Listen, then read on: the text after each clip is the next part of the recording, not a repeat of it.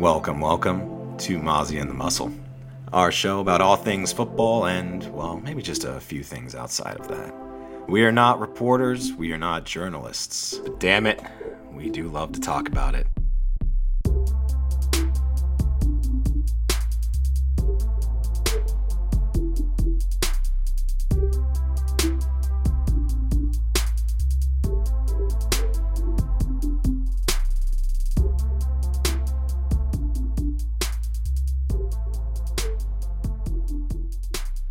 Welcome into Mozzie and the Muscle. I am the Muscle, joined by my freshly stabbed co-host, Mozzie.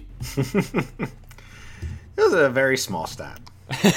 Yeah, a tiny stab, a shot, actually. But I got that dead arm. Yeah. Yeah, like we were just saying, like that shit like makes your arm pretty sore. Like, we're talking about the vax, more by the way. sore than I would have thought.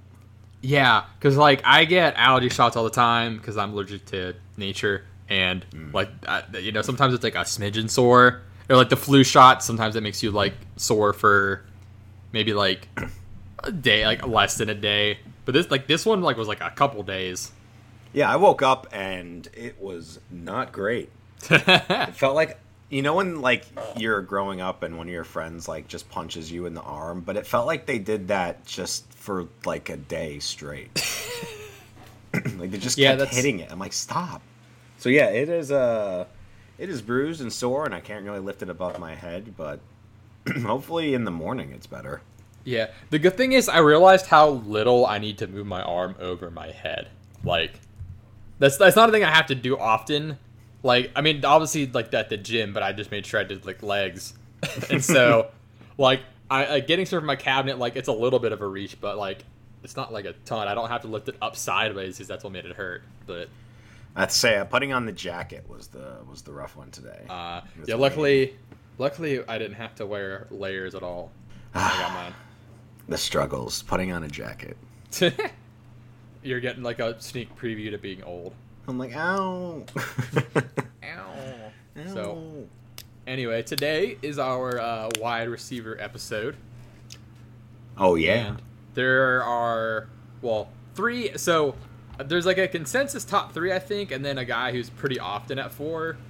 But there's like up at the top, it's like low, like some game changers. Like our number one for me is probably the best one since we've been like doing draft evals on the pod pretty much. And then there's kind of a drop up, like a lot of like good guys, where some like pretty good potential guys, or like a lot of like slot S guys. There are a lot of slot guys in this draft, yeah. I think. There are a ton of like short, shifty, dynamic, explosive, really fast, really undersized, like scurriers. But also like there are a lot of guys who I think make a good big slot. Like that kind of Juju-esque role that's kind of gotten pretty popular. But we'll start up at the top with Ja'Marr Chase. He's our number one. We both love him. Yeah. Like, he's super good. Like the Bengals would be justified taking him, like at their pick at 5. I would agree. I like if I was a Cincy fan, I would not be upset if they took him. He looks really damn good. Yeah, he's super duper good. Like the only knock was sometimes he had some drops, and it was like the occasional like, oh my gosh, how did you like drop that drop? But like, I mean, Julio does that on occasion. Like, it's not a deal breaker. You could still be like an elite top 3 wide receiver in the league and have like occasional drops like that. But you have to be open to drop it, and he gets open. He's really skilled technically, but also super athletic, which is a deadly combo. Yeah, I think he's one of the best at separation, body control, route running. Like I think as a whole, his entire game is the most complete, and that's why most people sort of have him as the consensus 2021. Yeah, I think receiver. I think he's. I'll say like the obvious one. I mean, I understand if you like guys better, but for me, he's like he's gonna work anywhere in any role and be super good regardless. Is my take on it. Yeah, I think he could go anywhere. I'm excited to see where he goes, but I mean, he could go anywhere and be fine. Yeah, like I'll be surprised if he gets past Atlanta and Cincy, because I mean I can see Atlanta taking like one of like Atlanta and Cincy. One of them is going to get Sewell and one of them is going to get Chase. I'm pretty sure, but yeah. Or maybe Miami will get lucky and get him. Who knows? That would be super ideal for them. Oh man, are they at 6 now? Right? Yeah, So they have Will Fuller and Devontae Parker now, and so like if they get one of these receivers as well, gives them a pretty solid grouping. And not to mention Mike Gesicki. I keep seeing, this is just like a side rant, yeah. but I keep seeing like, oh, the Dolphins should take Kyle Pitts. I'm like, dude, put some respect on Mike Gesicki down there. He's really good. They need like a top receiver more, because like I know they say like they have Devontae Parker, but it's Devontae fucking Parker who like took 5 years to be any good. Yeah. So we're like, this is his year, but it wasn't. Like he's fine. He's solid now. Like finally now, but like, and Will Fuller's good, but like Jamar Chase would make that offense absurd. Anyway, so back to himself. He was dominating like as a 19-year-old. Mm-hmm. Yeah. And so he took 2020 off as well. He opted out because of COVID. So we're just kind of going on his 2019, sorry, right. His 2020 or 2019 date, because there's not a 2020. He had like a little like kind of pro day interview with Ryan Clark, and he's kind of talking about what he was doing like trading wise, and so it looks like and sounds like he kept on his game pretty sharply. So I'm not worried about the year off. No, me neither. Like, yeah, he took it the year off for COVID, and but I mean, yeah, to be 19, that's something we definitely look at is when a guy blows up when they're really young. Mm-hmm. Like breakout age, as it's called, like kind of in the draft Twitter community. Not always as good when that's a later age, especially like I think it's most talked about with wide receivers. Yeah, that's a big thing. I know one of the big knocks on Hakeem Butler was like late breakout age. Yeah. And so far it's been a rough go for him. Like it's not the only indicator, and there's like some reasons for him, but yeah, dominating when you're 19 is pretty impressive. As far as like comparisons go, I didn't really have like a good one just because I don't want to go overboard, and I don't like comps because it sounds like you're saying this guy is gonna be as good as this guy. Like yeah, I give comps stylistically. I think when I do comps, I normally look more at kind of the way they play, and almost always it's like a height weight thing for me. It's like to me, I put Calvin Ridley because they're around the same height and weight, and they can kind of do some similar things. Online, they're saying he's like Torrey Holt, which is like, whoa. Hey there. Yeah, like build wise, I guess makes sense. But like, I like to give kind of like stylistic comps. But like, that's everyone wants comps, but it's kind of tough because like everyone thinks you're saying they're gonna be that. But anyway, like Jamar Chase, if he doesn't end up as like perennial 1,000-yard guy, I'll be disappointed. Like super high expectations for this guy, and I think it's warranted. He's absurd. And like, so like I mentioned like my knock was the drops, and his drops are weird because he has really good catch technique, and so like he shouldn't be dropping it, but he does have those occasional ones. So that's why it doesn't concern me. I don't think it's going to be an issue by any means, but yeah, I'm not too concerned. You just have to work on that. Follow it into your hands, buddy. But yeah, I think I'll say his biggest strength, in my opinion, is his breaks, like at the stem of his routes. Like he will lose you like with his breaks. Like that's one of his ways he gets just so open. He like gets his hips set right and everything. Let's see, how fast is this guy? Is he 4.4? I don't remember what they clocked him at, but they I think they 4.38 is what they had him at the pro day. Oh dear. But pro day times are usually like a little exaggerated. But he's fast. He doesn't look as zoomy because he's like a little bigger and doesn't like his role isn't necessarily like always zoom, but like he will burn you once he gets the opportunity for sure. Yeah, it's 6'1", like 200. He's got good size, good frame. Like he can take a hit. Yeah. He's good. Yeah, he doesn't like rely on his speed in the sense like of like he's not good because of his speed. He's good, and his speed makes him his speed helps him be great. I think that's a good way to put it, probably. Yeah, he's definitely, I think, the most well-rounded guy. Yeah, he's a stud. there's only so many ways we can say he's awesome, but Yeah, and he's our number one. He's definitely Yeah. our number one, and he belongs there. yeah, kind of consensus number one. But next up, we've got our teammates here. Right. We've got Jalen Waddle and Devonta Smith. Who are the, So- collectively these three are the, quote unquote big three. They're the top three wide receivers, and there's definitely a little bit of a drop off after them. But they're awesome. So we actually both have Waddle number 2. Yeah, so I figure we can talk about Waddle, and the reason why I have him too is because I think he is one of the best wide receivers in the class, but he's just a completely different kind of wide receiver than Jamar Chase. Like if you're a team and in the NFL and you've got a great number one wide receiver but no slot guy, I would take Waddle over Chase here in the draft just because I've already got that guy. And this dude is amazing, but he's very specialized, I think. But he's really talented. Yeah, I like him a lot, and I don't know. Like, I think specialized is accurate, but I don't want to we're not pigeonholing him. At least I'm not pigeonholing him. Like he obviously will super benefit from a team that that wants to get it deep. Like if you put him on the Ravens, that would not be ideal. But if he ends up, I'm trying to think what would make sense.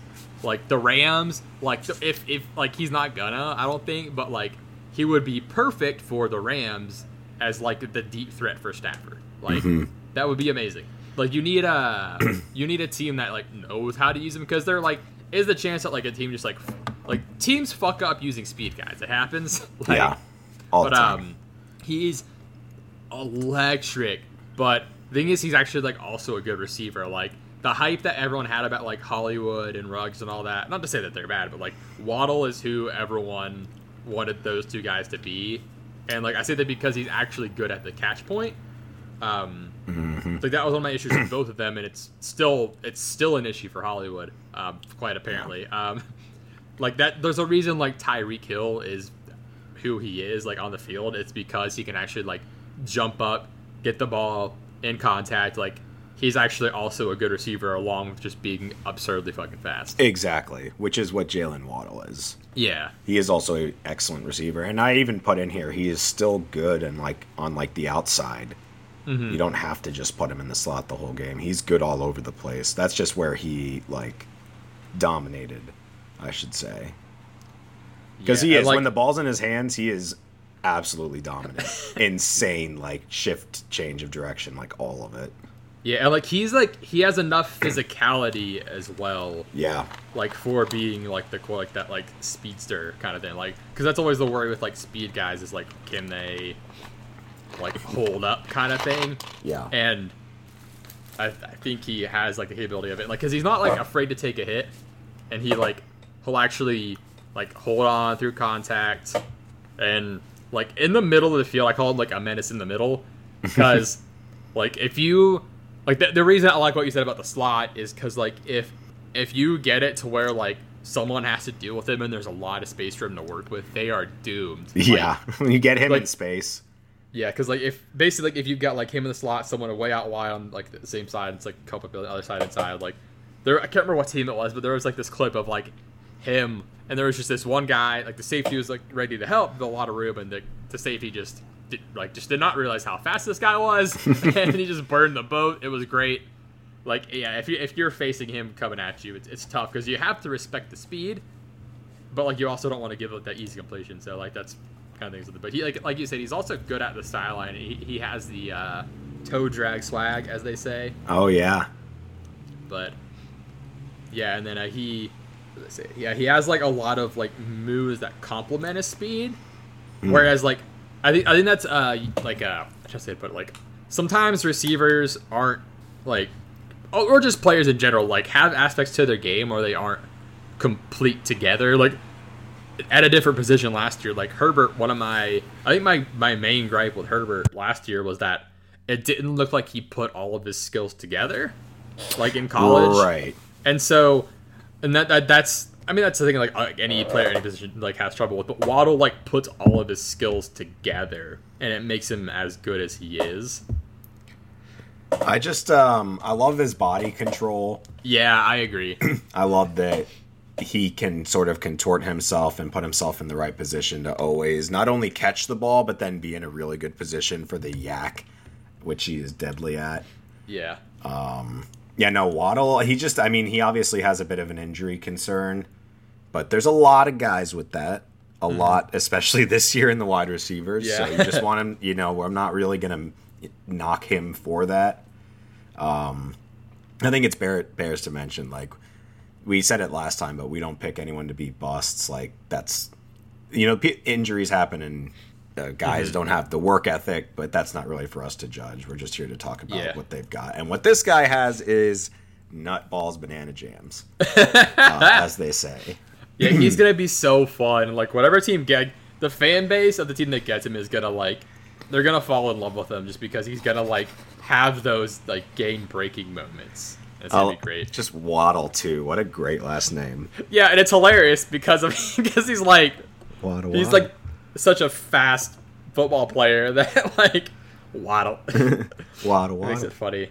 But, yeah, I also like his body control, and then... Similar to Jamar Chase, when he's at the top of his route stem and he turns, and he can lose you in a slightly different way, or it just breaks. You just can't keep up with him, and he gets that leverage. But yeah, he's fun. I like him a lot. Yeah, I think it also goes to say he's very good at separation as well. Yeah, because he's always by himself. He just breaks people's ankles. He's not as shifty as some of the other guys, but that's because he only does maybe one or two moves, but it is jolting.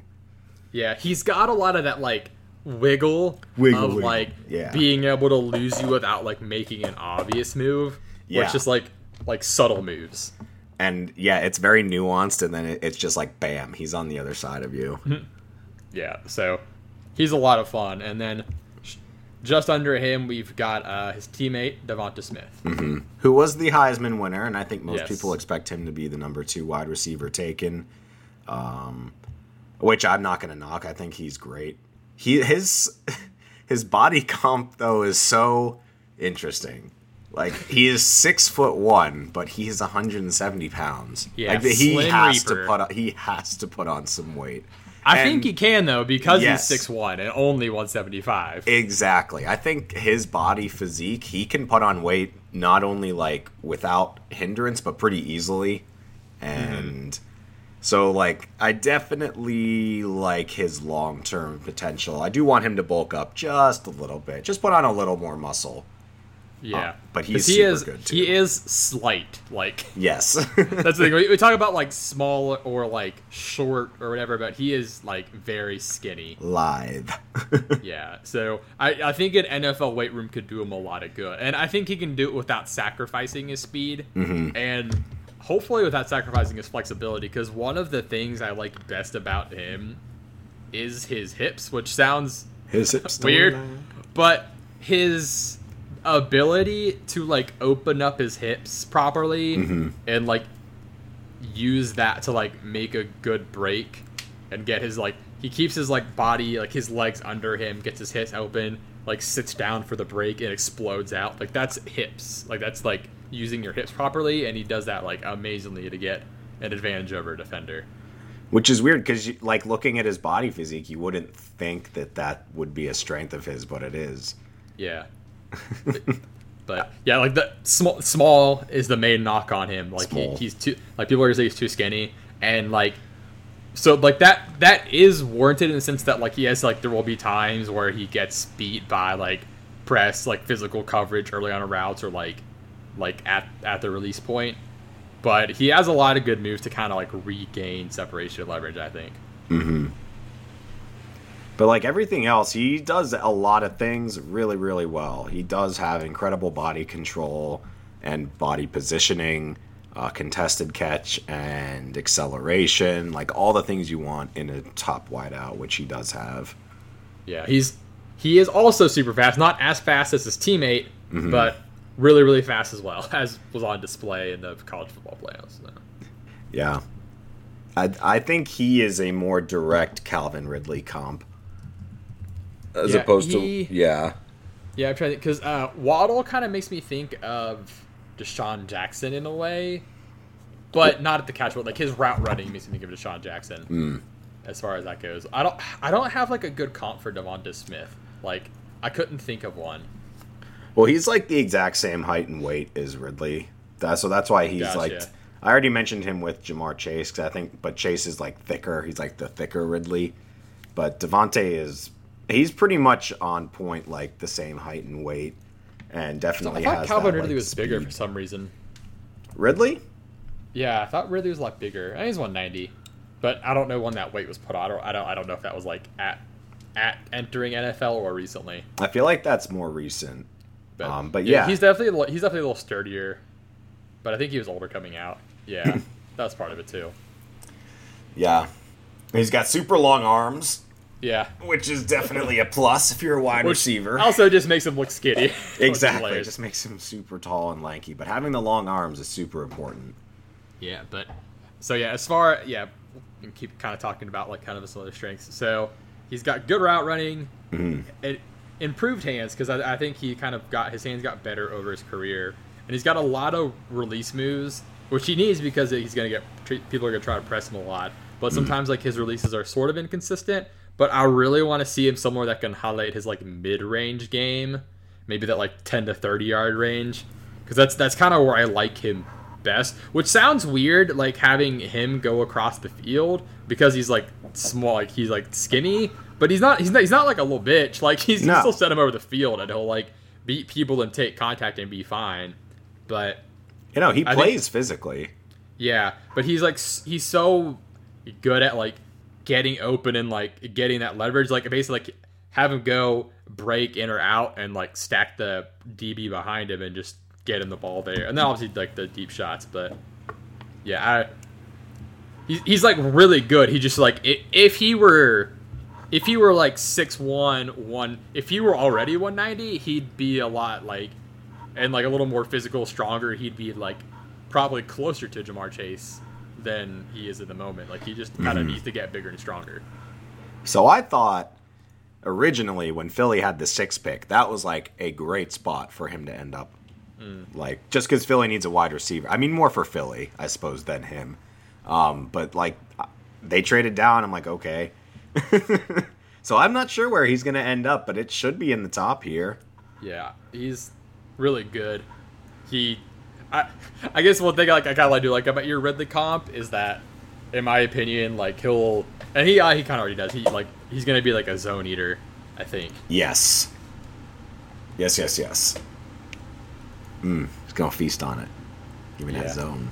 Which I know there's gonna be a lot of zone eaters in this class. So, but before we move on to our next guy, anything else you want to add on Devonta Smith before we kind of get to the quote unquote like rest of the group? I call him Mini Moss. Mini Moss. Because he's just like a little bit smaller, a little bit less weight, but he's got some really incredible route running and I think he's got really good hands now. Yeah, I'm excited. I'm excited to see what he does. I do want him to put on a little weight, but he's definitely like rounds out the top 3 of like this class here. Yeah, for sure. So moving on down, we've got, I guess we'll call him the like usual number 4. For sure. And at the moment, he's my 4, but all these ranks are subject to change. I've actually kind of rearranged my quarterback ranks already. Yeah, I've been doing that a little bit too. Yeah, so the rankings are sort of just like very fluid and like not necessarily like meaning we like or dislike a guy because we have him at a certain spot. We're just kind of like going in an order of preference, I guess. But yeah, Rashad Bateman. So hit me with how you feel about him. He's pretty much on everybody's wide receiver board, and there are a lot of things that I do like about him, but there are some things where I'm just like, he's 6'2", 210. He's a little bit bigger, and it's nice that we have some of these receivers in this class. Otherwise, it would be every single one is like 5'8" to 5'10", and the exact same, like super fast, super shifty, super dynamic. And instead, he is. To me, he has the Michael Thomas sort of running. Yeah. And what I mean by that is he's very upright. He's very sort of rigid with his running. I don't think he's the fastest guy in this class. and he doesn't really have that sort of, instant, like, burn you at the line of scrimmage release that, Waddle or Chase have. The problem is that even though he has that Michael Thomas sort of rigidity and he's a little bit taller and he's a bigger receiver, he's not as polished as a route runner, and he doesn't have, like, the second level speed. So he's actually dropped a bit for me. I have him ranked 8th here. I don't necessarily dislike him. I just don't think he should be the number 4 guy in the rankings. I like his potential, but this drove me crazy. As I'm watching him play, he doesn't lift his knees up. I'm like, pick up your knees, dude. When you run, you have to literally do like a high knee and bring your foot up and like make the heel of your foot touch your butt, and then you stick your knee out and you piston, and that's how you get like that elongated stride to get more speed. He doesn't do that. He runs like with the top parts of his legs still pointed down. I don't even understand it. And he's basically moving his feet like 1,000,000 miles an hour while the rest of his legs aren't doing as much work. So you're missing out on that top end speed you could have. Just need to, like, I don't know, get a running coach, get a different strength and conditioning coach. That's what I was thinking that whole time. And like his 40 time was good, and so like because as pro day he got like a 4.39, which I guess combine wise we'll say like 4.44 or something like that. Add a half sec, like a 0.05 to it basically. But the translating like actual speed to play speed is kind of a tough thing. Right. So, like I said, it could just be like he needs better running technique and that's it, or it could be like a mental thing of like translating. It's like he's not running as fast as he could because he's thinking too much. That's also a possibility where you see like guys who are athletes not always translate to the field. But I don't know if it's that, but like you're right, his route running is not as refined. And that may all be tied together where he could be thinking too much about his route running. He's not running as fast as he could, this, that. But I like that Michael Thomas mention, not because I'm saying he's Michael Thomas, but I think he comps as like a big slot. Yes. Like he's perfect for that. Like a team that wants that will take him like after those top 3. Like he's perfect for that. Like kind of the, like Michael Thomas, you said, Keenan, Juju type thing. I think he's closest to Juju of those guys because he's like, because he is fast, and so like I think Juju is the fastest of those 3. I'm pretty sure, but he's not as good of a route runner, especially as like Thomas or Keenan. Those guys are absurd route runners. No, yeah, of course, but, not even close. And so that's why I said Juju's kind of like closer. So stylistically, like, kind of similar to Juju. He has some like the Keenan Allen, I guess, is the sense of like being like pretty fearless over the middle. Like that's kind of like the very like Keenan Allen trait. He was used weirdly in 2020. They used him a lot, like kind of gadgety, sort of. Like it was weird. I liked how they used him better in 2019. I feel like felt like it showed off his game more. But yeah, so and then there's also when I talk about quarterbacks, I talk about processor speed, and so like I typed this before we just had that discussion. So maybe there's something missing, but I feel like in general he has good processor speed. So I guess kind of come at that running thing. Maybe that running thing really just is like bad running technique.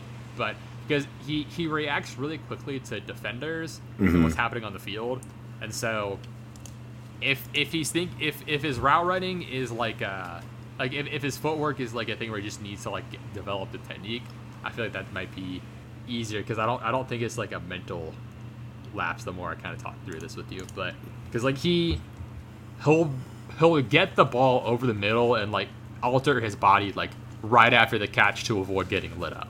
Right. And I like that he also, as like a big slot guy, he's really good at letting his blockers develop and watching, like moving downfield after and behind his blockers, which is a great, I call that like the Lev Bell patience thing, because you used to just watch him sit there and wait. It's not quite as pronounced as that, but he like, I do like that aspect of his game. I think he's good and can get a lot better. Yeah, he just needs to get his feet moving. Like, I want to see him just get chopping, dude. Piston those feet. Helps with the release and the separation. And, yeah. his brakes could use some work, like at the top of the route, and so that all comes back to the foot, like his feet. Like he needs to learn to run. Yeah, no, and he then just he'll needs be really to get his good. feet going. That's my biggest knock on him is his feet. Yeah, learn how to run, Rashad Bateman, and you'll be amazing. Because that'll probably help his route running. It'll definitely help his brakes. Because like him, and then I'll make like a little teaser here. Tony, like Kadarius Tony, like have the issue of and well, actually a lot of these guys do that. We're going through actually. I think about it. Have the issue of like not having the best like brakes where they kind of like don't keep their feet under them enough on the brakes like that. But yeah, Bateman's got really good hands too. So like yeah, I like him a lot. But as he just kind of decided, he needs to learn to run. Right. No, I like him too. I think he's got really good potential. I just want to see him, get in the weight room and get, work on his footwork a bit. Yeah, because once he gets the ball, he's pretty good. It's just the running before he gets the ball. All the little technical stuff. Yeah. He just needs to polish out, and he can be very, very good. Which is why most people have him as 4 on their list, and I don't, completely disagree with that. I just think right now he's a little bit behind some of the other guys.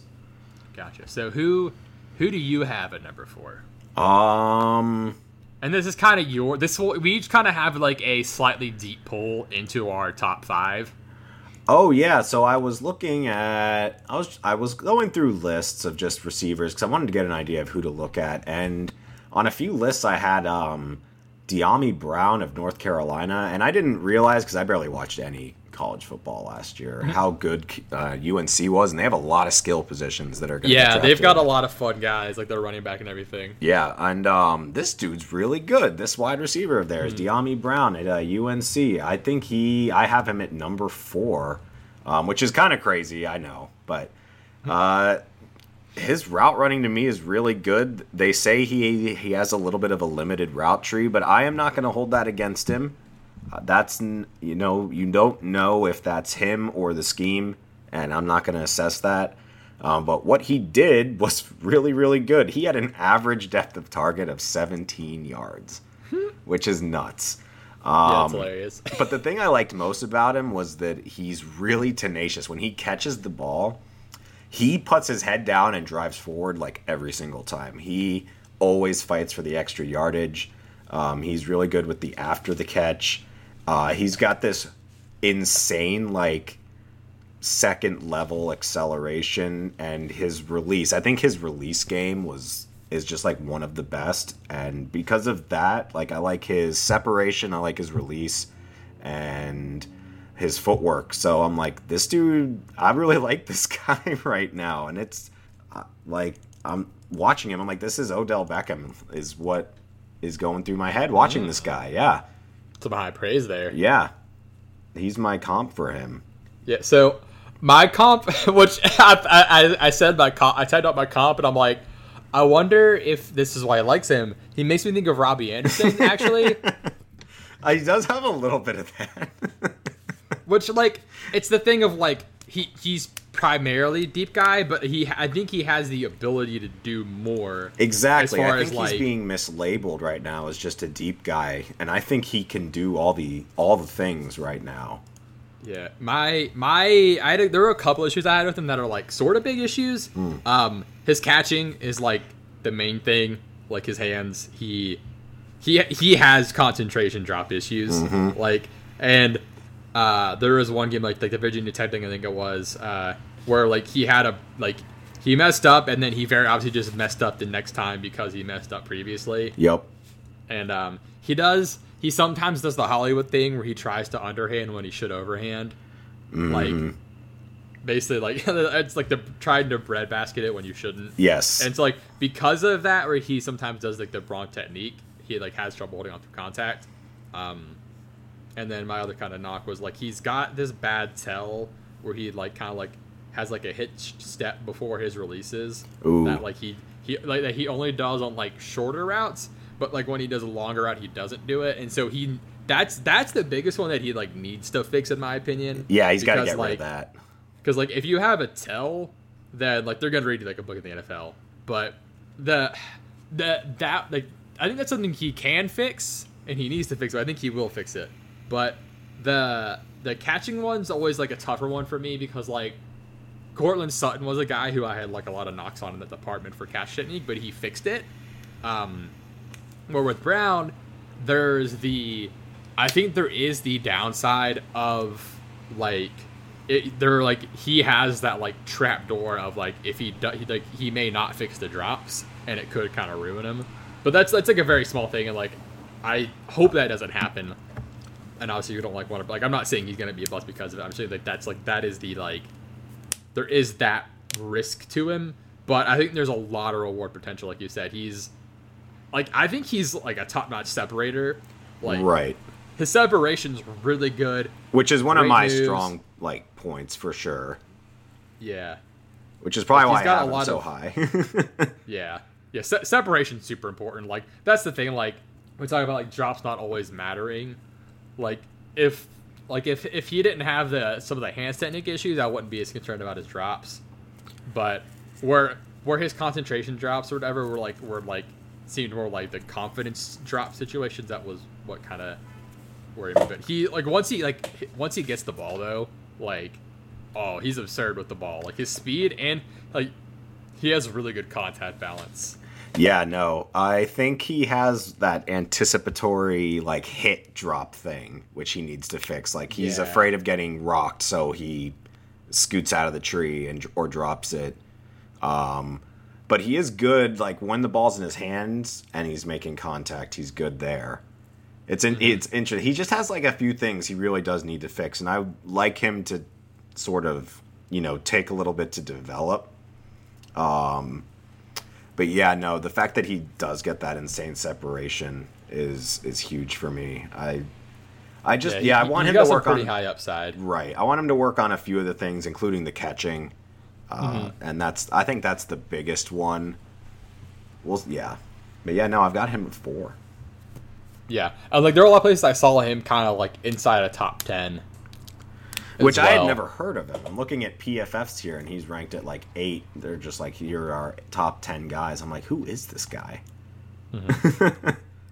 Yeah, and then like so I've also got another guy who there's a lot of places I saw him just left out of top 10s, and I was like, damn, like because I like this guy, Tylan Wallace. So he tore his ACL near the end of 2019, and that's one of the kind of big issues that's come up with him because like he came back 2020 was obviously playing slower in 2020, but I am willing to give him the benefit of the doubt because of how much medical technology, like what we know about physical therapy and rehab, has advanced. That I think if he comes back, like I think he could end up being fully fine back to speed, and if that happens, he's like he and Rashad Bateman are together in that like second tier, I think, and like that's my kind of look at it because he's very like he kind of fits in that like scheme independent like all around guy where like anyone can use him because like we were kind of going back and forth on his 40 time because like in February he was clocked at like a 4.39. His actual pro day, like he was clocked at a like 4.48, and then somewhere you saw like a 4.56 or whatever. Right, which is the first one I saw, and I was like, "Whoa, hey, that's not bad by any means." But it wasn't what I was expecting. Yeah, the actual pro day recently they gave him a 4.48, which that seems right. You can just go with that. But he did have a sub 7 second 3 cone, which I guess kind of like. I said 3 cone, whatever it does or doesn't mean because we see DK, but I think it kind of helps assuage some of the worry. But he's like a very physical player. He's I think objectively tough because he ended up playing like hurt in a bowl game instead of like opting out and trying to like be all good for the draft like this past year. So teams are gonna love that. He makes a lot of sense for like 49ers, Ravens, or like Pats or Steelers. Anyone who like wants receivers to like block and be physical. Steelers might be too stacked at receiver for that, but like, yeah, he blocks well. He can win his physicality. He gets the separation. Which that was more notable pre-injury. Like 2020, it wasn't as great, but I think he still had it.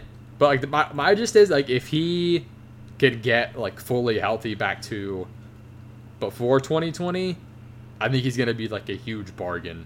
in my opinion. I like that, and basically what you've described is what I'm hoping he can like carve out a niche with, which is, I think he can get like he can be very successful as one of those receivers that is bigger and can use his body with good body control to be sort of that possession wide receiver. They're not a huge yak guy, but they're good for the 15-yard catch on the outside of the sideline.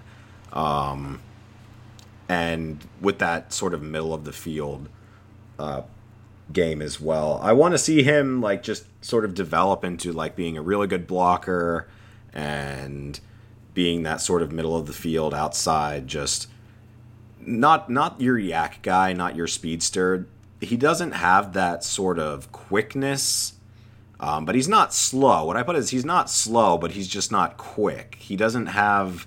He's not like game breaker. Right. Yeah. I think he's a lot like Bateman, to be honest. I think they're kind of in the same thing. I have them sort of ranked 8 and 9, and they're kind of collectively in the same sort of category to me. Gotcha, yeah. Yeah, he's another guy. He's really upright, and I think he can lose some speed on his release because of it. But he's not as good after the catch, so he needs to... I'm not sure exactly what it is, if that's feet and footwork or if it is partially just the injury. Because I think I watched a lot more of his more recent stuff as opposed to his first year where he broke out. Gotcha, yeah, like, because, so he, like, 2018 and 19, he was really solid. Like, in 2018, he got, like, 1,500 yards as, like, a 19-year-old. Like, he, like, absurdly broke out at a young age, which... is always a good sign, like you mentioned, for wide receivers. Like, that's something you look for, is do they dominate as a 19-year-old? Mm-hmm. And so that's reassuring in the sense that, like, I think he is innately good enough where if he gets back from his injury just fine, that he will be good as a pro. But, like, yeah, if you look at some of his 2019 stuff, like, there are times you just, like, he, like, makes a really good play to get open just right and, like, yoink a ball. It's yoink. Like a possession receiver, not in the sense of like a slot receiver, but like the big possession guy. Right, like more like think like Brandon Marshall, you know? Yeah, which actually there's someone who I gave a Brandon Marshall comp, which I think is kind of funny. Yeah, because he's not like massive, but he's got a pretty solid like catch radius. My knock on him was his breaks. Like you mentioned, kind of being too upright. His weakness, especially when coming back to the quarterback. Like, if he has to break back to the quarterback, he loses a lot of his, like, separation and speed he gained. Because he, like, doesn't get his feet under him quite right. And he, like, doesn't have quite enough control over his body. So he, like, sometimes, like, slips or it can be a giveaway to, like, a smart cornerback. Because he'll take, like, a too long of a step before he's about to, like, break back. Yep. Yeah, what's it called? Elongated step in the break or something like that? Yeah. Yeah. But I really like him, and I'm giving him a high rating because I'm hoping / thinking he'll come back. Like, not let's even come back. I think he'll continue to progress in his rehab. Like, because the first year back from a big injury is always tough mentally, and like a lot of times you'll see pro athletes in their second year back have that return to normalcy for them, which would be really great. That'd be really cool to see. I think he can definitely do it. Like I said, he's still in my top 10. There's a lot of wide receivers in this class. Yeah, for sure. I definitely like him. Yeah, I think he's got some pretty good potential and could end up being a bargain. But I have him as sort of round 3, like late 3rd, early 4th, and it would be an absolute... Like, that's a thing where, like, the Steelers take him in the 3rd or 4th, and he is just an absolute steal. Yeah. Oh gosh, if the Steelers took him, that would just be unfair. But yeah, it's gonna depend a lot on how teams felt about his pro day and like his physical and everything. Oh yeah, which we don't unfortunately have the inside scoop on, but like the physicals and all that. Like the medicals are what we don't have, makes it a little tougher. So big oof. Yeah. So next up, we'll move to a lot of teammates in this one, but we've got Terrace Marshall Jr. Ooh, yeah, we can. Yeah, so we could do Kadarius after him. I forgot. Yeah, we'll go Kadarius next. I scrolled down too far. We're already here. We're already here. Yeah. So LSU. This guy was he just was always open. Like, I was like watching stuff, like, where the fuck are the defenders, man? Like, where'd they go? Like, how's this guy always open? Always. Yeah, which, yeah, like, I was just like, I feel like he shouldn't be as open as he is. Like, where'd they go? So, he's down yeah. there. So he was actually my Brandon Marshall comp, which the name, I didn't realize, like, the name coincidence until after, but he made me think of him a lot, because, like, I saw an AJ Green one, I'm like, okay, that makes sense, but, like, Brandon Marshall makes more sense, I think, and is more accurate. He's not as big as Marshall, but because Marshall was, like, massive. Yeah, he's like 6'3" or 6'4". No, maybe Yeah. he's 6'4", 6'5". Yeah, he's big.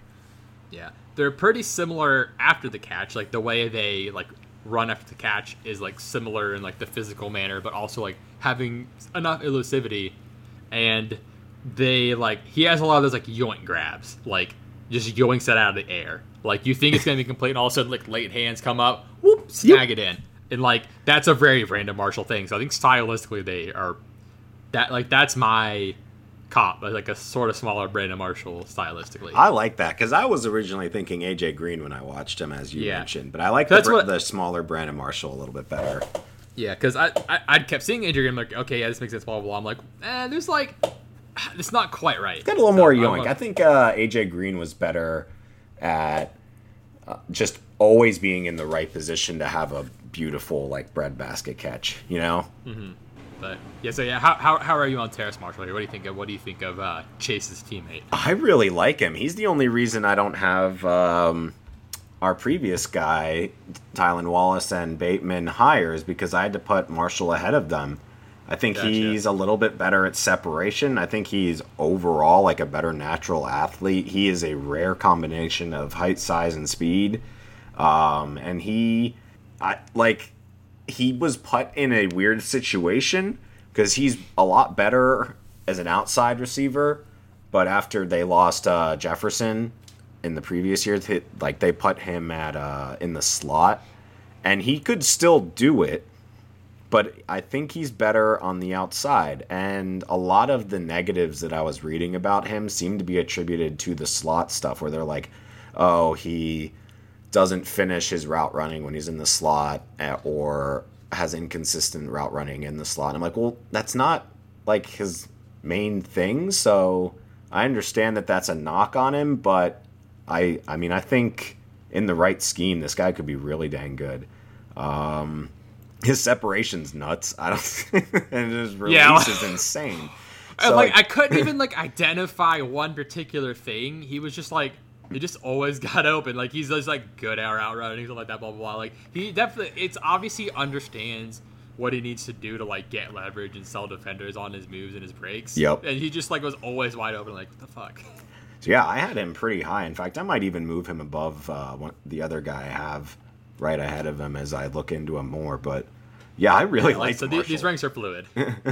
But yeah, I like him.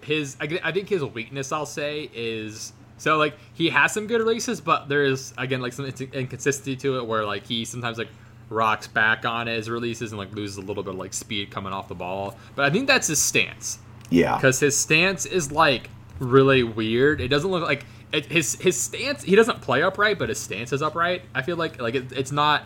It doesn't look like his weight's distributed right.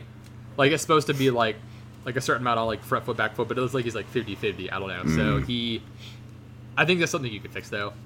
Yeah, I would hope so.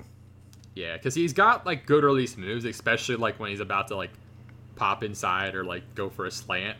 Like, he's got some really good ability to, like, just get right there, and you're like, what the fuck? How's this guy here with the ball? Oh, no. Oh, he's gone. He's got some good like ball tracking and how he attacks the ball and his hands in general. So yeah, you can go up. It's pretty and get good, it. and like he's someone who, like, if we see him go in the second round, like I won't be surprised, and like that would be where you kind of see him like climb up like dynasty draft boards because people are going to be like, oh no, I don't want to miss on the next Justin Jefferson in the sense of like right LSU guy who goes at a certain spot. Yeah. Yeah. I could see. I don't think he's as fast, right? He's not as fast as Jefferson. So. Actually, maybe he is. I thought he was.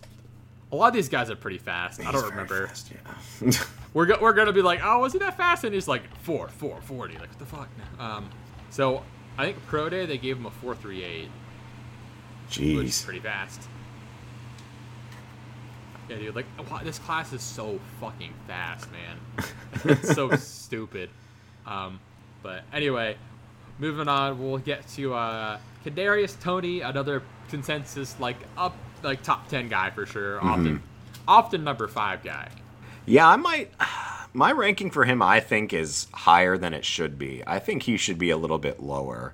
But here's the scoop on Toney. He is absolutely unlike any wide receiver I've ever seen. He is really small, but he's really physical.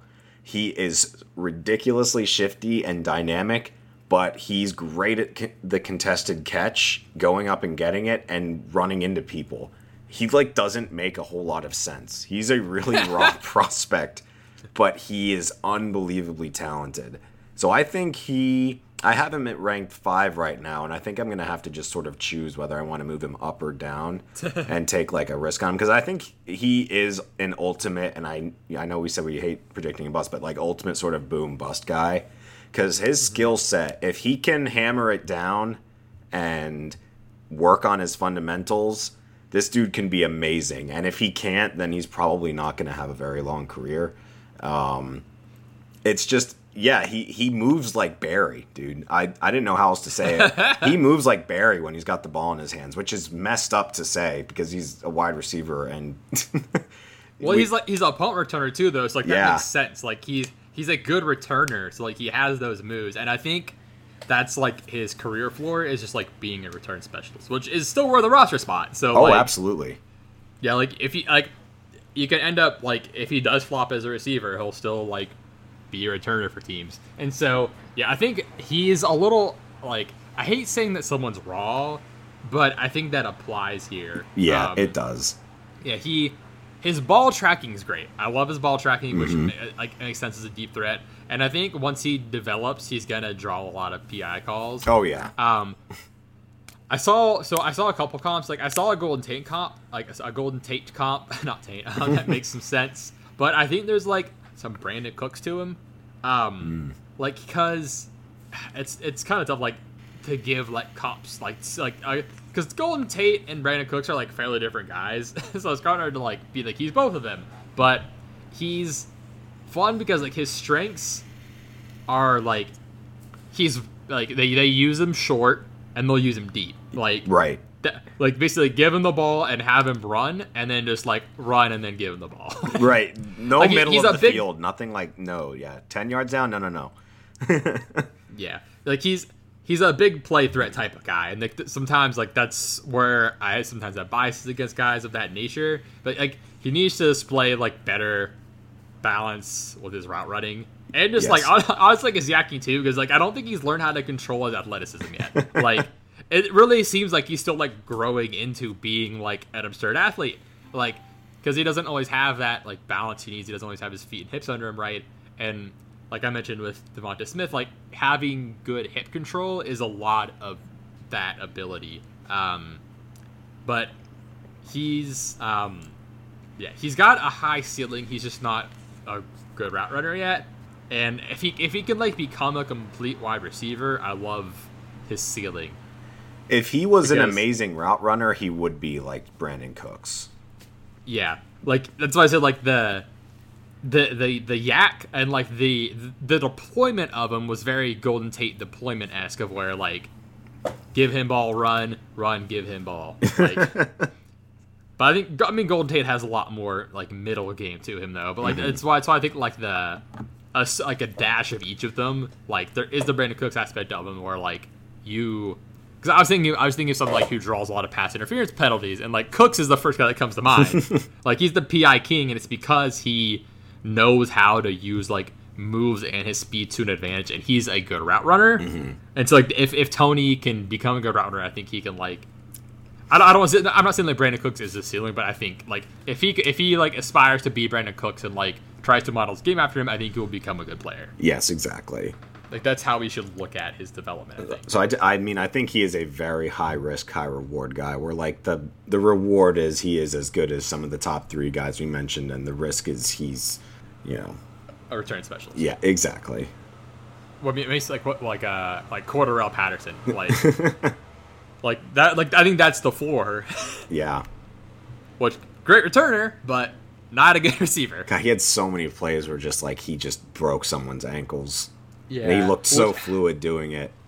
Yeah, I feel and I'm not saying he's Cordell Patterson. Like I feel a lot better about Kadarius Toney's outlook than Cordell Patterson's. Oh yeah, definitely. Like a lot of people who are good evaluators of talent have him pretty high. He is truly unique. I don't have like a pure comp for him. I don't know if there is. Yeah, that's one. why I had trouble because I'm trying to like say there's some Golden Tate, there's some Brandon Cooks, two totally different guys. Well, not totally different, two pretty different guys.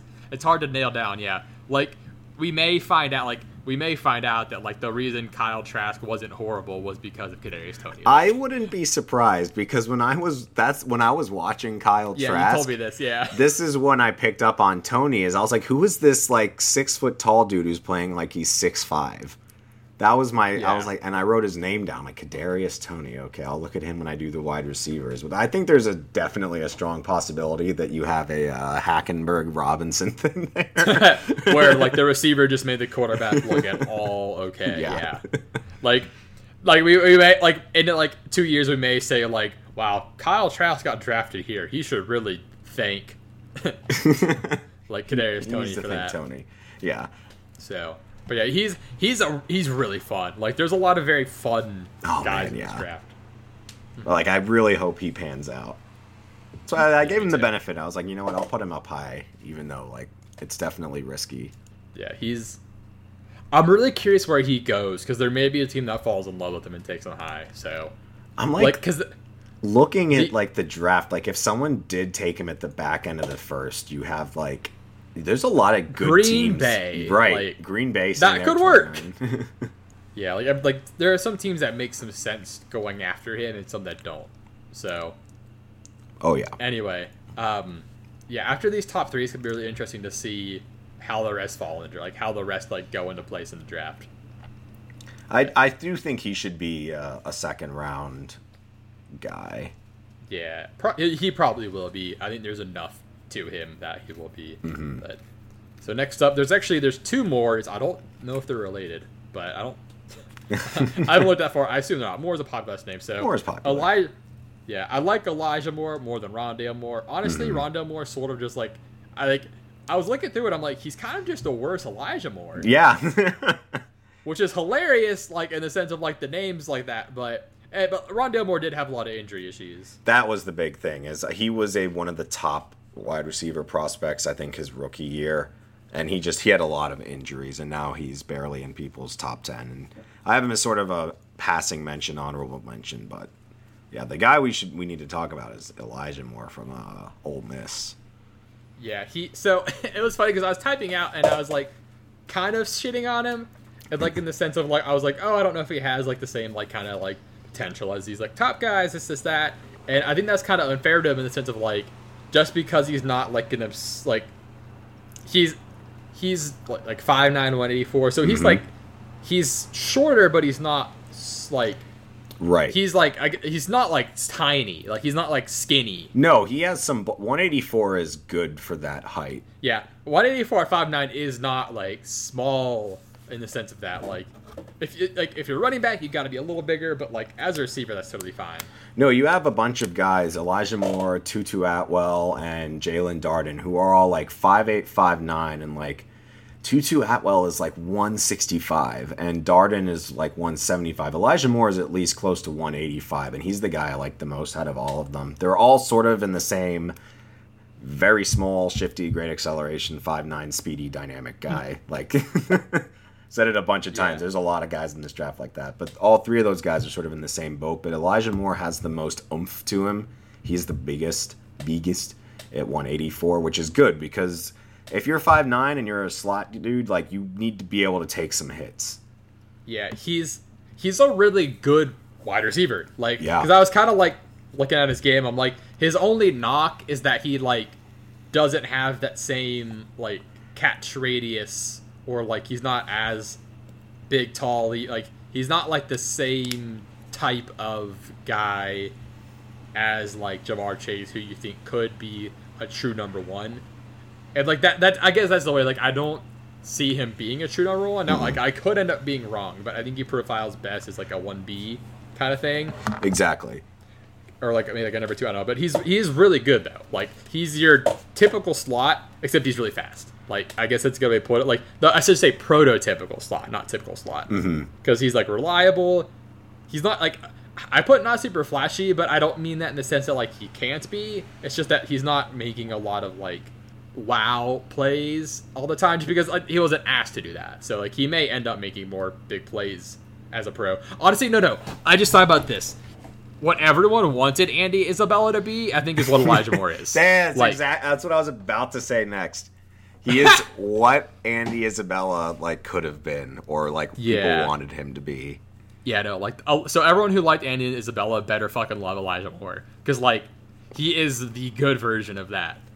So like the description makes him sound white, because he's like, I'm like reliable, quick, tough, like good and tight coverage, destroy zones. Wes like, Welker calm. Yeah, but he kind of fits that mold that's getting traction of like the wide receiver that can like do some running back stuff, like that like Curtis Samuel type of thing, where he's not all like Curtis Samuel physically, but he's technically just so super sound.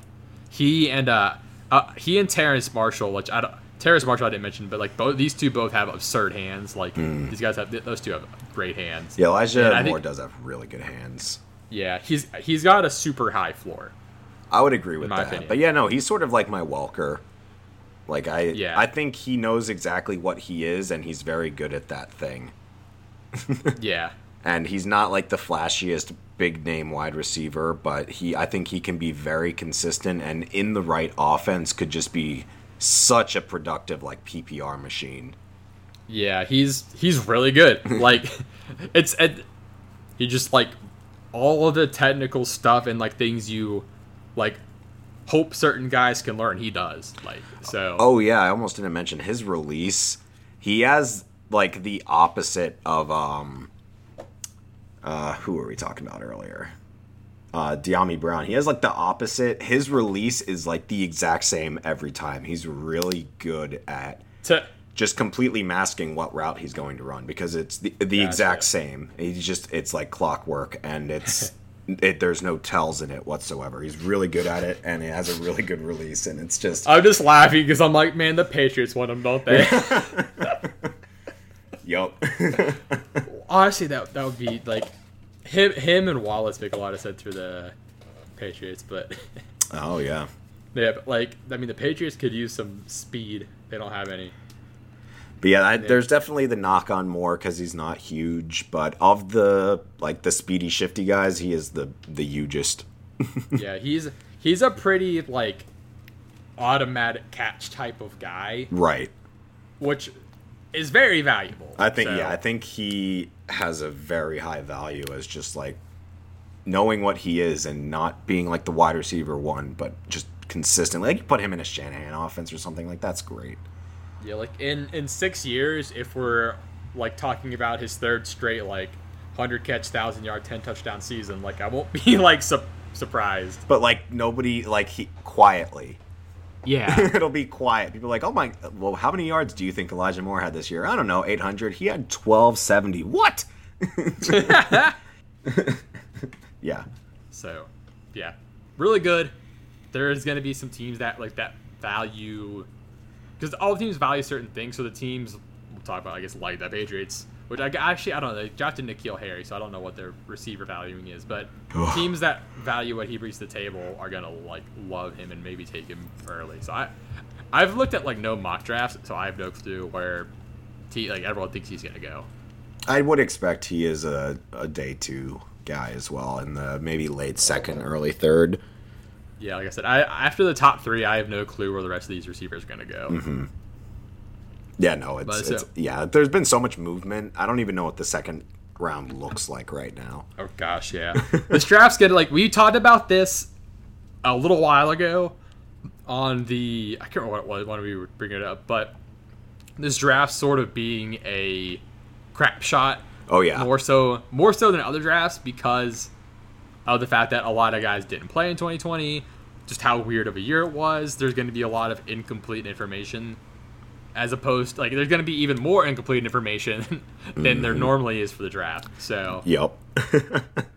it's like and like we definitely said, I remember saying this: the good drafting teams are gonna be better, and the poor drafting teams are gonna be worse. Like it's gonna really exacerbate how good or not good your team is at drafting. Yup. So like you may see some things like happen that make zero sense. Oh god, Jets. Oh god. Yeah, I'm already ready to be mad at the Raiders. So it's like okay. you're gonna see like the Ravens and Steelers come away with like absurd drafts. You're gonna be like, how the fuck did they get all these guys? It's so fun though when we do these rankings. Like I don't know about you, but I definitely look. I'm like, ooh, I kind of want the Jets to get this guy because I know they've got like some early second rounders or some extra seconds. You know. Yeah, like they're they're. I mean, certain guys like we'll talk about like I mentioned like Wallace, guys that like teams I thought he made sense for. Like who do you want like Kadarius Toney to go to? Like where do you want him to end up? Ooh, I mean.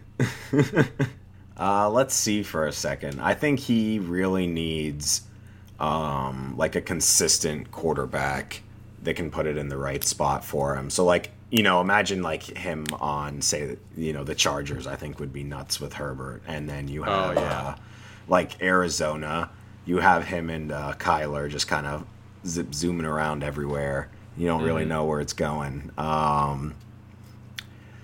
I think he could make a really good usage in Indianapolis, like with Carson Wentz. Wentz gets the ball to him, and he's just, boom, he's gone. I say, which like we have a couple words to talk about too. Who do you think the Packers are should go for? We don't know if they will, but who do you think the Packers should have their eyes on as far as fit goes? Because like okay, we'll assume they don't get like a top 3 guy based on just draft capital. But after that, I think so. They've got Devontae, who covers like a really big, you know, aspect of the field. I think they would do really well getting Wallace or Bateman because that's like Devontae is amazing at yak and release and all of that. You can have like your sort of possession like. By possession, I mean just like move the chains wide receiver. Yeah. So I would like them to get one of those two. And I don't think that's out of the question where they're drafting because they pick late first, which I don't even know like if that'll be where they go late first or what. But they definitely need to add a receiver. Because the top 3 are going to be gone by then. Gosh, my brain just went to Dyami Brown. Is that how you say it? Dyami Brown? I just think about like Aaron Rodgers and his inconsistent deep guys. I'm just yeah, no, I think he would be too well too. That makes some sense. That would be a really good match for them if they could get him. But I don't know if other teams are going to rate him as highly as I do right now. Yeah, so it's going to be really interesting to see where these guys go. So after Elijah Moore, there's a few more guys that mostly you looked into. I kind of also observed 1 or 2 of them. So yeah, I just kind of put a few of them in. Yeah, you mentioned like Tutu Atwell and Jalen Darden, kind of like along with slot guys. So hit me with those. Tutu has a really high ranking. I know. What a great name. Louisville wide receiver, Tutu Atwell.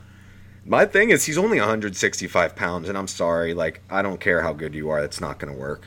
Not in the NFL. He has to put on weight. If he puts on 15 pounds of muscle, like, watch out. But he kind of has to. He's getting shoved aside. I'm watching his tape by, you know, Louisville's competition wasn't amazing. Guy, like, people just put a hand on him, arm tackle him, and he gets moved. Like, he's tiny.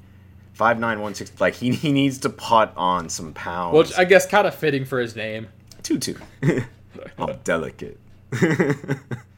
But he's incredibly talented. He is wicked fast. He is super fast. He is ridiculously dangerous when he's got the ball in his hands. He's just tiny.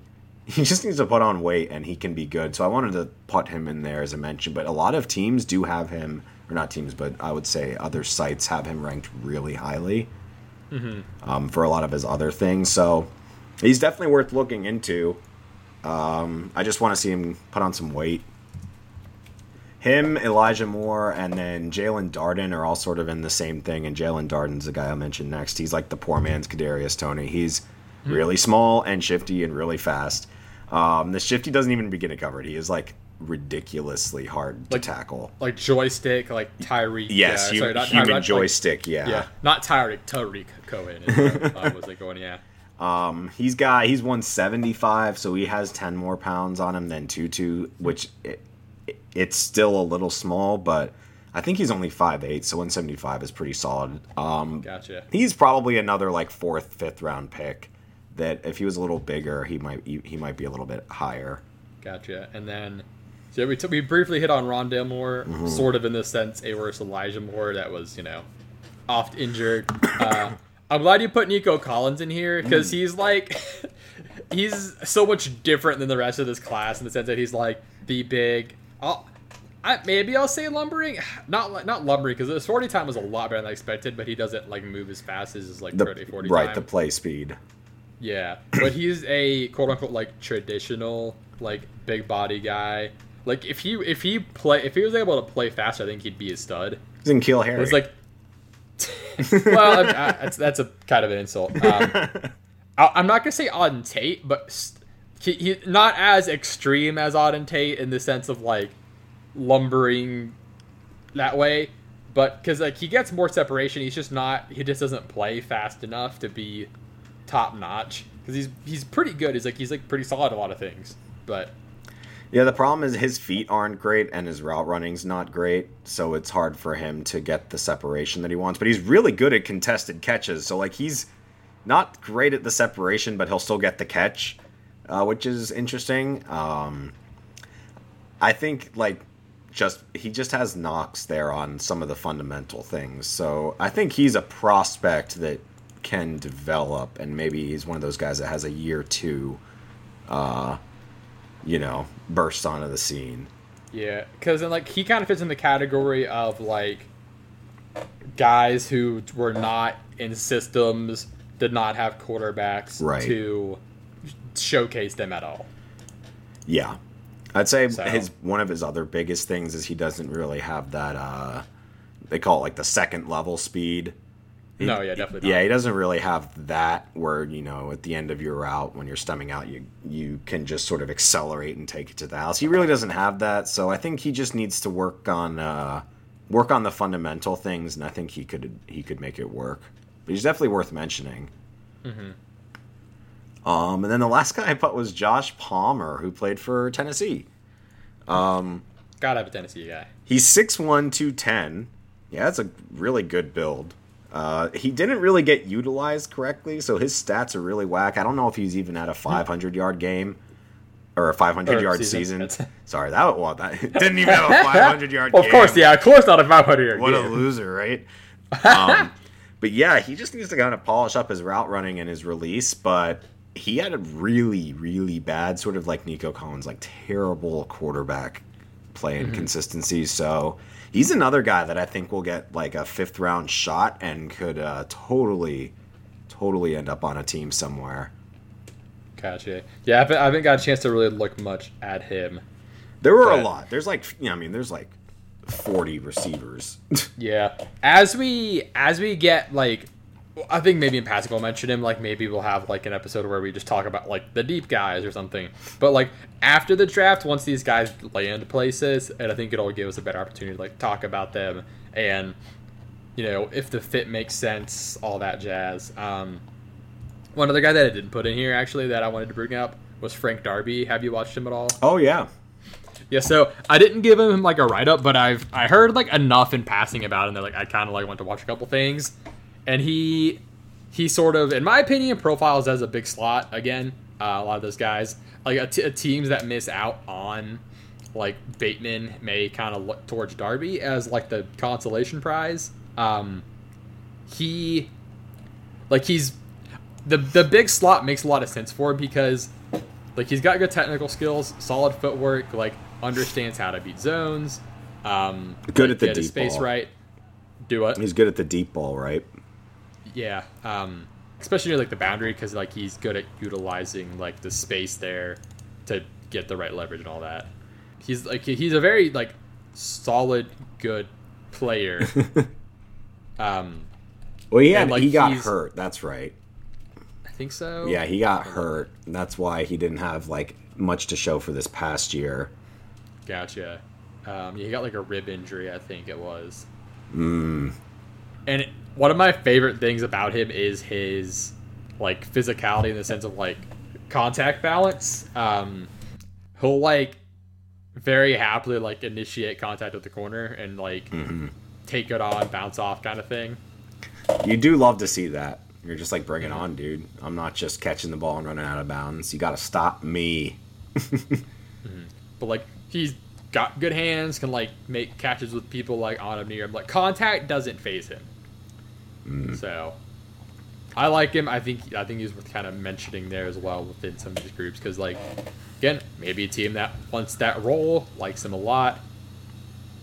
So yeah, they never like used him. Like Arizona State like didn't put him in the slot much, but I think he would make a lot of sense there. It's a big slot guy. So we have a few guys that fit that. The big slot. Which is kind of like made not like a comeback, but it's kind of gotten more popular lately, like terming someone a big slot. Mm-hmm. It's interesting. I can't wait till the draft happens. Then we can see who each team drafts, and we can be like, oh, we love this, we don't love this, or this guy's really good, but he shouldn't have gone here. We're gonna wait for him to get traded. Yeah.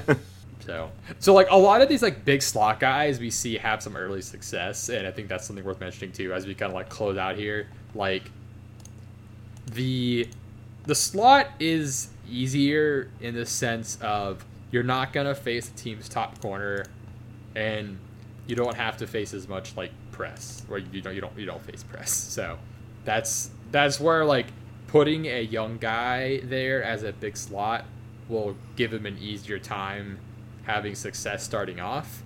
And like because we saw like Juju have a really strong early start, like you'll see guys like have a strong early start where a lot of it comes from the slot. And it's not saying they're limited there, but it's a good way to get them acclimated early without like fucking them over.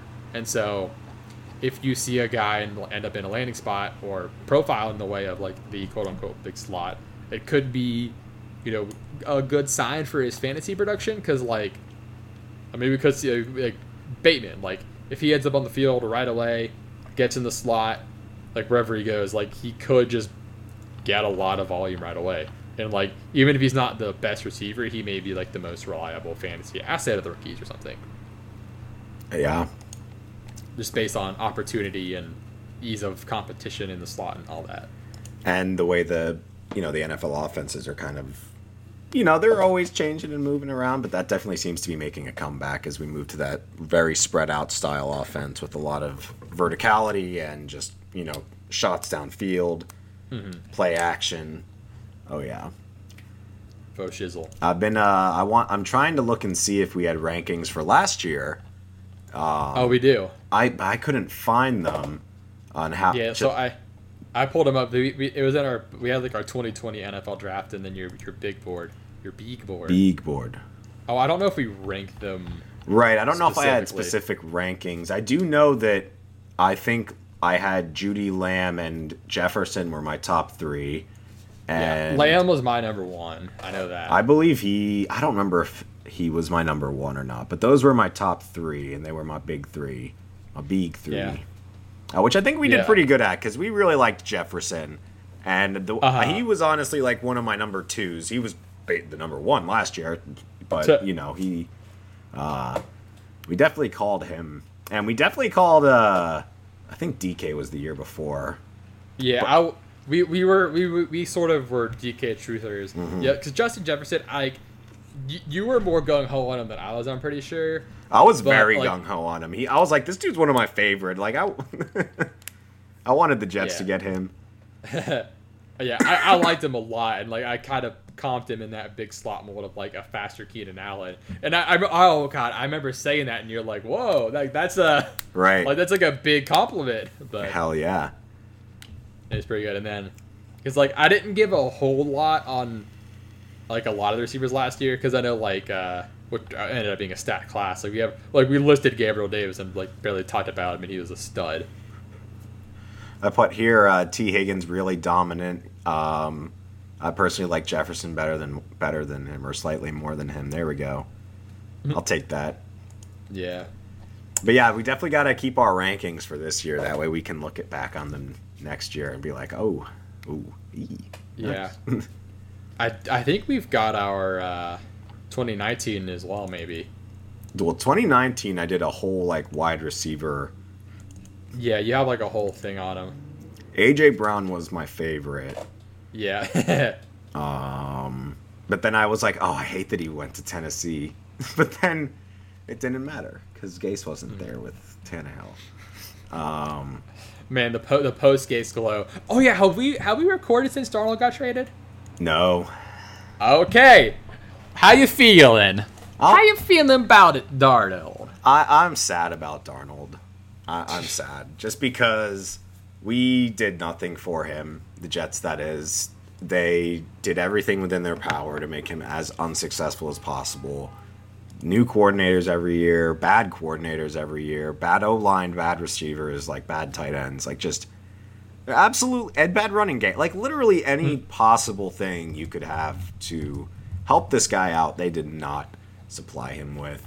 And you know what? I think he's going to be good. I think he's going to be really good with Matt Rule. I wish him the best and hope he does really well, and I think that he is going to be really good for the Panthers. I'm not upset in the sense that, you know, I think it was the right idea to move on from him, just in the practicality of resetting your cap after just butchering the last few years and saying, like, we need to take a reset here. I'm completely fine with that. What I just hate, and this is a Jets thing, I don't know if other teams have this, it's just I want to have a guy that we draft and then we give a second contract to. When David Harris retired from the Jets, he'd been there for like 10 years. He's one of my favorite linebackers, and nobody knows who David Harris was, but he was a great linebacker, and he was with us for years. And it's because he was just one of those homegrown linebackers that we had his whole career. He was really good. Gave him second and third contracts. And then when he was getting old and washed, it was time to let him go. But he was there the whole time, and it was just like having this consistency and players that have been there for a long time and can rule the locker room. It's important, and they don't have that. The Jets don't freaking have that. They just get rid of everyone they draft. So, like, that's why I'm upset. But, I mean, you know, I think Matt Rule is a good place for him to go, and I hope he does really well. I think he can. I really think he can. I think that his stats are really overblown. Stats don't tell you everything. In fact, when I'm evaluating these guys, I rarely look at stats for the draft because, to me, stats are a product of the offense and the system and not necessarily the player. And, I mean, Darnold is like a perfect example of that. I've watched Darnold make some amazing throws that you don't attribute to somebody who's a bust. Yeah, he still makes, like, obviously he's been on a bad team, and he still makes, like, some dumb plays at times, but there's enough there where I think you could, like, reasonably say, like, his development curve got terribly stunted. Yes. But this is still salvageable. Yeah. No, I think so. I mean, he's still younger than Burrow. He's 23. He's got a whole, like, it's now like he's finally being drafted. He's finally going to the NFL. It must be exciting. He was in the minor leagues for a minute there. Yeah. With the Jets. It's just, you know, they didn't give him anything. How was he supposed to be successful? He had nothing around him the whole time. It was impossible to evaluate him in any given year. Yeah, I really hope he gets, like a Ryan Tannehill-esque post-Gase chance. I really think that he can. I really do. And I think Panthers got him for a steal because of it. Yeah, so that also kind of brings us around a little bit. I don't want to get too deep into stuff on Deshaun Watson, but them trading for Darnold definitely seems like an indictment on Deshaun Watson. Yeah, because I know the Panthers were gunning hard for him. Yeah, but if they trading for Darnold's pretty much them saying we're not going for Watson. Yeah. And yeah, so one of the very first accuser came out and talked publicly about what happened, and that was pretty impactful. Just seeing the person, hearing the person, watching their faces, they talk about what happened to them. It's just wow, that's tough. It is, and it's really shocking. I mean, obviously we don't know these people, we don't know these players personally, but you never imagine them to be like that. And I think there's a semi-decent chance Deshaun Watson has already played his last snap, which is crazy to think about, because a month ago we were like, where's he going to play next? Now we're like, where can he play next? Yeah. Will he play next? Will he? I don't know. Yeah. I really don't. The way it's going right now, it seems like it's all crumbling down around him. Yeah, he lost all his sponsors in like a week. Yeah, I saw that too, which, I mean, I would have been surprised had he not, I guess. Right. Yeah, no, that's I'm surprised it didn't happen sooner. Yeah. Like, the timing of it and how, he was in a contract dispute and all of these things started coming up. I think people were like, well, what's going on at first? But now it's like, no, the timing, they're mutually exclusive. This is just getting to light now, and it's bad. I saw a take that it was more likely that the Texans helped cover it up than the Texans, like, orchestrated something. Yeah. Which I think that take is bad and dumb. Like, the more I think about it, and I can't remember, like, how much we attributed to it, whatever, but, like, I think I've now decided that the take that the Texans orchestrated this is bad and dumb, in the sense of, one, like, why would a team try to, like, take their guy, like, value-wise? Like, that makes no sense. Like, I mean, the only way that's possible is if they orchestrated it and then they didn't realize that it was real. Like, they were like, oh, yeah, he's abusive to masseuses. And then, like, all these other women were like, yeah, he is actually. And they came forward and were like, oh, wait, no, really? Shit. It's like a Simpsons did it type of thing. Right. But, no, like a Simpsons did it type of thing. But, yeah, I mean, I definitely think it is actually possibly. I mean, he had people recommended to him by teammates and whatnot. So yeah, and like, who has 20 masseuses? The fuck, like, I get minimum. Like a few. Oh, or like, I don't know, like maybe he has one in each city for like games. I don't fucking know, but man, and like, and the like on the other side of it, it's like if the first thought being that fucking car horn. Oh, I know, it's car. I'm like, it's the hot take horn. The hot take horn. It's just the rant horn. So, and then like, if your first take is that, and the thought that now 22 women are lying, that's a pretty like stubborn hill to die on, I'm gonna say. Like, I think I believe what like our first comment was that like we are gonna side like with the woman accusing him here, right? And as much as we're gonna hope it's not true, like the more likely outcome is that it is probably, especially when you get, because at the time I think it was like, I don't remember how many it was initially, but now we're up to 22. 22 and these are different women. These are like Bill Cosby like accusation level stacks of numbers on this, like. Yeah, no, this is like a serial sexual harasser. Yeah, so like if you're saying the Texans orchestrated this, you're like just discounting the fact that, not the fact, like, I honestly, like you're discounting 22 women saying they abuse them, which is pretty not cool to do.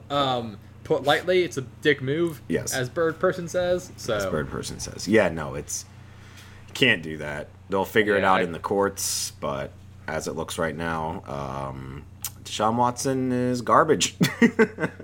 Which is, I'm literally like shocked. I mean, to a lot of people that watch the NFL, Deshaun Watson coming into the league, he's like the one of the new age phenoms, like so talented, and now it's all for nothing. Yeah, I got into a discussion with someone, and I'm not gonna say heated, but like it was someone that like you know, like when you care about someone enough to like actually like try to help them understand like why you think they're wrong, kind of thing, as opposed to just like letting them be wrong, whatever. Yeah, it's basically like they said like, oh, like we'll let the evidence come out and kind of sort it out. I'm like, well, I think that's a stubborn take, because like we're like, you and I are not gonna see any hard, quote unquote, hard evidence. Like there's not gonna be recordings, or we're not gonna see texts, or we're not gonna like see like a fucking jizz covered towel or some bullshit. Right. Like the most evidence, quote unquote, we're gonna get is like these now 22 women saying what happened, and especially now one coming out publicly, like with her face, her name on it, saying what happened. And so seeing that and then saying you're going to wait for evidence, I think is a pretty like shitty way to frame it. Yeah, there's not evidence for it. Yeah. I mean, unless they have cameras in each room, which they wouldn't because that's a violation of privacy. There's not going to be physical evidence. But when somebody tells you they've been sexually harassed, the first thing you do is you believe them. That's the first rule. Yeah, because it's tough because football and sports a lot are very it's a very male dominated sector of life, and like especially like football Twitter, like that's where like you see a lot of it, or like Discord or whatever. Yes, there are women in sports and are women in fantasy sports, but like what you see on TV on Twitter is a lot of like male dominated aspects of it, and so you see a lot of the same takes of like, oh, what if this, if that, like it's people say like, oh, it's he said, she said, like, oh, she's just trying to make it up. Will there occasionally be those times? Yes, but a majority of the time it's gonna be someone deciding they want to like be like brave enough to talk about the shitty thing that happened to them. So yeah, I don't know if most of the like football space has been a situation where they've talked to someone actually who's been through that, and so I think that's like a lot of the football space is very like insensitive to that. Yeah. So, and that's why I'm glad we're co-hosts, because we like align on this, and I think like especially with where we went to school, like Roethlisberger coming from Miami is a bad name for the school in the sense of like, yeah, we were like, oh, of that type of behavior, but Miami was like somewhere that was pretty, I don't want to say known for that, but like there was some notorious, like, I don't know if it's notorious, but like it's doesn't always have the best rep in the sense of guys getting consent. Yeah. I guess is the best way to put it. And so that was something that luckily, like, I wasn't associated with people who were those types of people, but it was something that was very heavily like stressed, which I think is good that the school took the time to do that. Mm-hmm. I feel like a lot of schools don't. Like, we've talked a lot about like how there's a lot of bullshit to Title IX, how big name schools will help out athletes like Jameis, like get away with shit. Oh yeah. And so it's also in the sense of like you and I like can't fathom doing that, but there's people who do and don't think anything of it because there's like so much delusion to these people. But I guess what I'm getting at here is that like I'm glad that we like have had the chance to add this viewpoint of like realizing that like, hey, like the typical, like, I'll just say like typical uppity white male response is not believing the accusers at first, whereas like I think that's a terrible default, where the default should be like, okay, like I know there's the quote unquote like innocent until proven guilty, but now like in a sense of sexual assault there's hardly ever like hard evidence. Mm-hmm. And so I'm gonna believe the person who says they were raped over, just assuming they're lying. That's pretty fucking rude to do. Yeah, so. No, it is, and I'm glad you mentioned that. No, you have to stand with them, and then especially it's not he said, she said when there's 22 women. Yeah, no, exactly. I hate that in general, but yeah, when there's 22, she like, yeah. He it's said, she said. Yeah, and they're all the same with the exact, the exact same like mode of operation that is for Watson. And yeah, it's bizarre and shocking and sad, and we just hope the justice system comes through. Yeah, and so I didn't expect to get into this like, I guess I'll call it rant at the end of the show, but it came up and I got into it, and there's enough like passion I have with this in the sense of like thinking the way our society views it's really fucked up. Mm-hmm. So I mean, I think we have a right to be angry. I'm a little angry. I'm like embarrassed to have supported this guy. Yeah. Like it's embarrassing to look up to somebody and say like, wow, this guy's amazing, and then they do this. They treat women like this, and you're just like, why did I believe in you at all? Like, fuck you. You're this is not how you behave towards women. Exactly. And it's like it baffles me, like just the way that people act sometimes. Yeah. It's obviously a much bigger conversation, but thankfully for the Panthers, they will not be getting any of that with Sam Darnold, because he makes out with his girls at the bar after they consent, and Sam Darnold and he gets mono. Oh gosh, yeah. No, I was talking to someone about like Teddy. He was like a Louisville fan, and I'm like, I hate that he was a Saint and then a Panther, because like I fucking love Teddy, right? But like I can't like feel great about rooting for him. Although the Panthers are different for me, just because like they're never good at the same time as the Falcons are. Yeah. But yeah, I don't mind the Panthers, but fuck the Saints and Bucks. It's kind of like me and the Bills. I'm a Jets fan, but I like the Bills because they were just so bad for so long, and yeah, you're like bad together and like hate the patch together. Exactly. It's a friendly rivalry, right? In a sense, they lost to the Patriots more than we did. I was like, we lost to them every year, twice a year. They somehow lost to them more. Be like, hey, we've all been there. We've been there, man. It's okay. This is your time now. Don't let them do that. Don't let the bad man come back. Yeah, he's the NFC South's problem now. Yeah. Oh, so but anyway, that was mostly our episode about wide receivers. Yeah. I think next time our plan is to kind of lump up running back and tight end.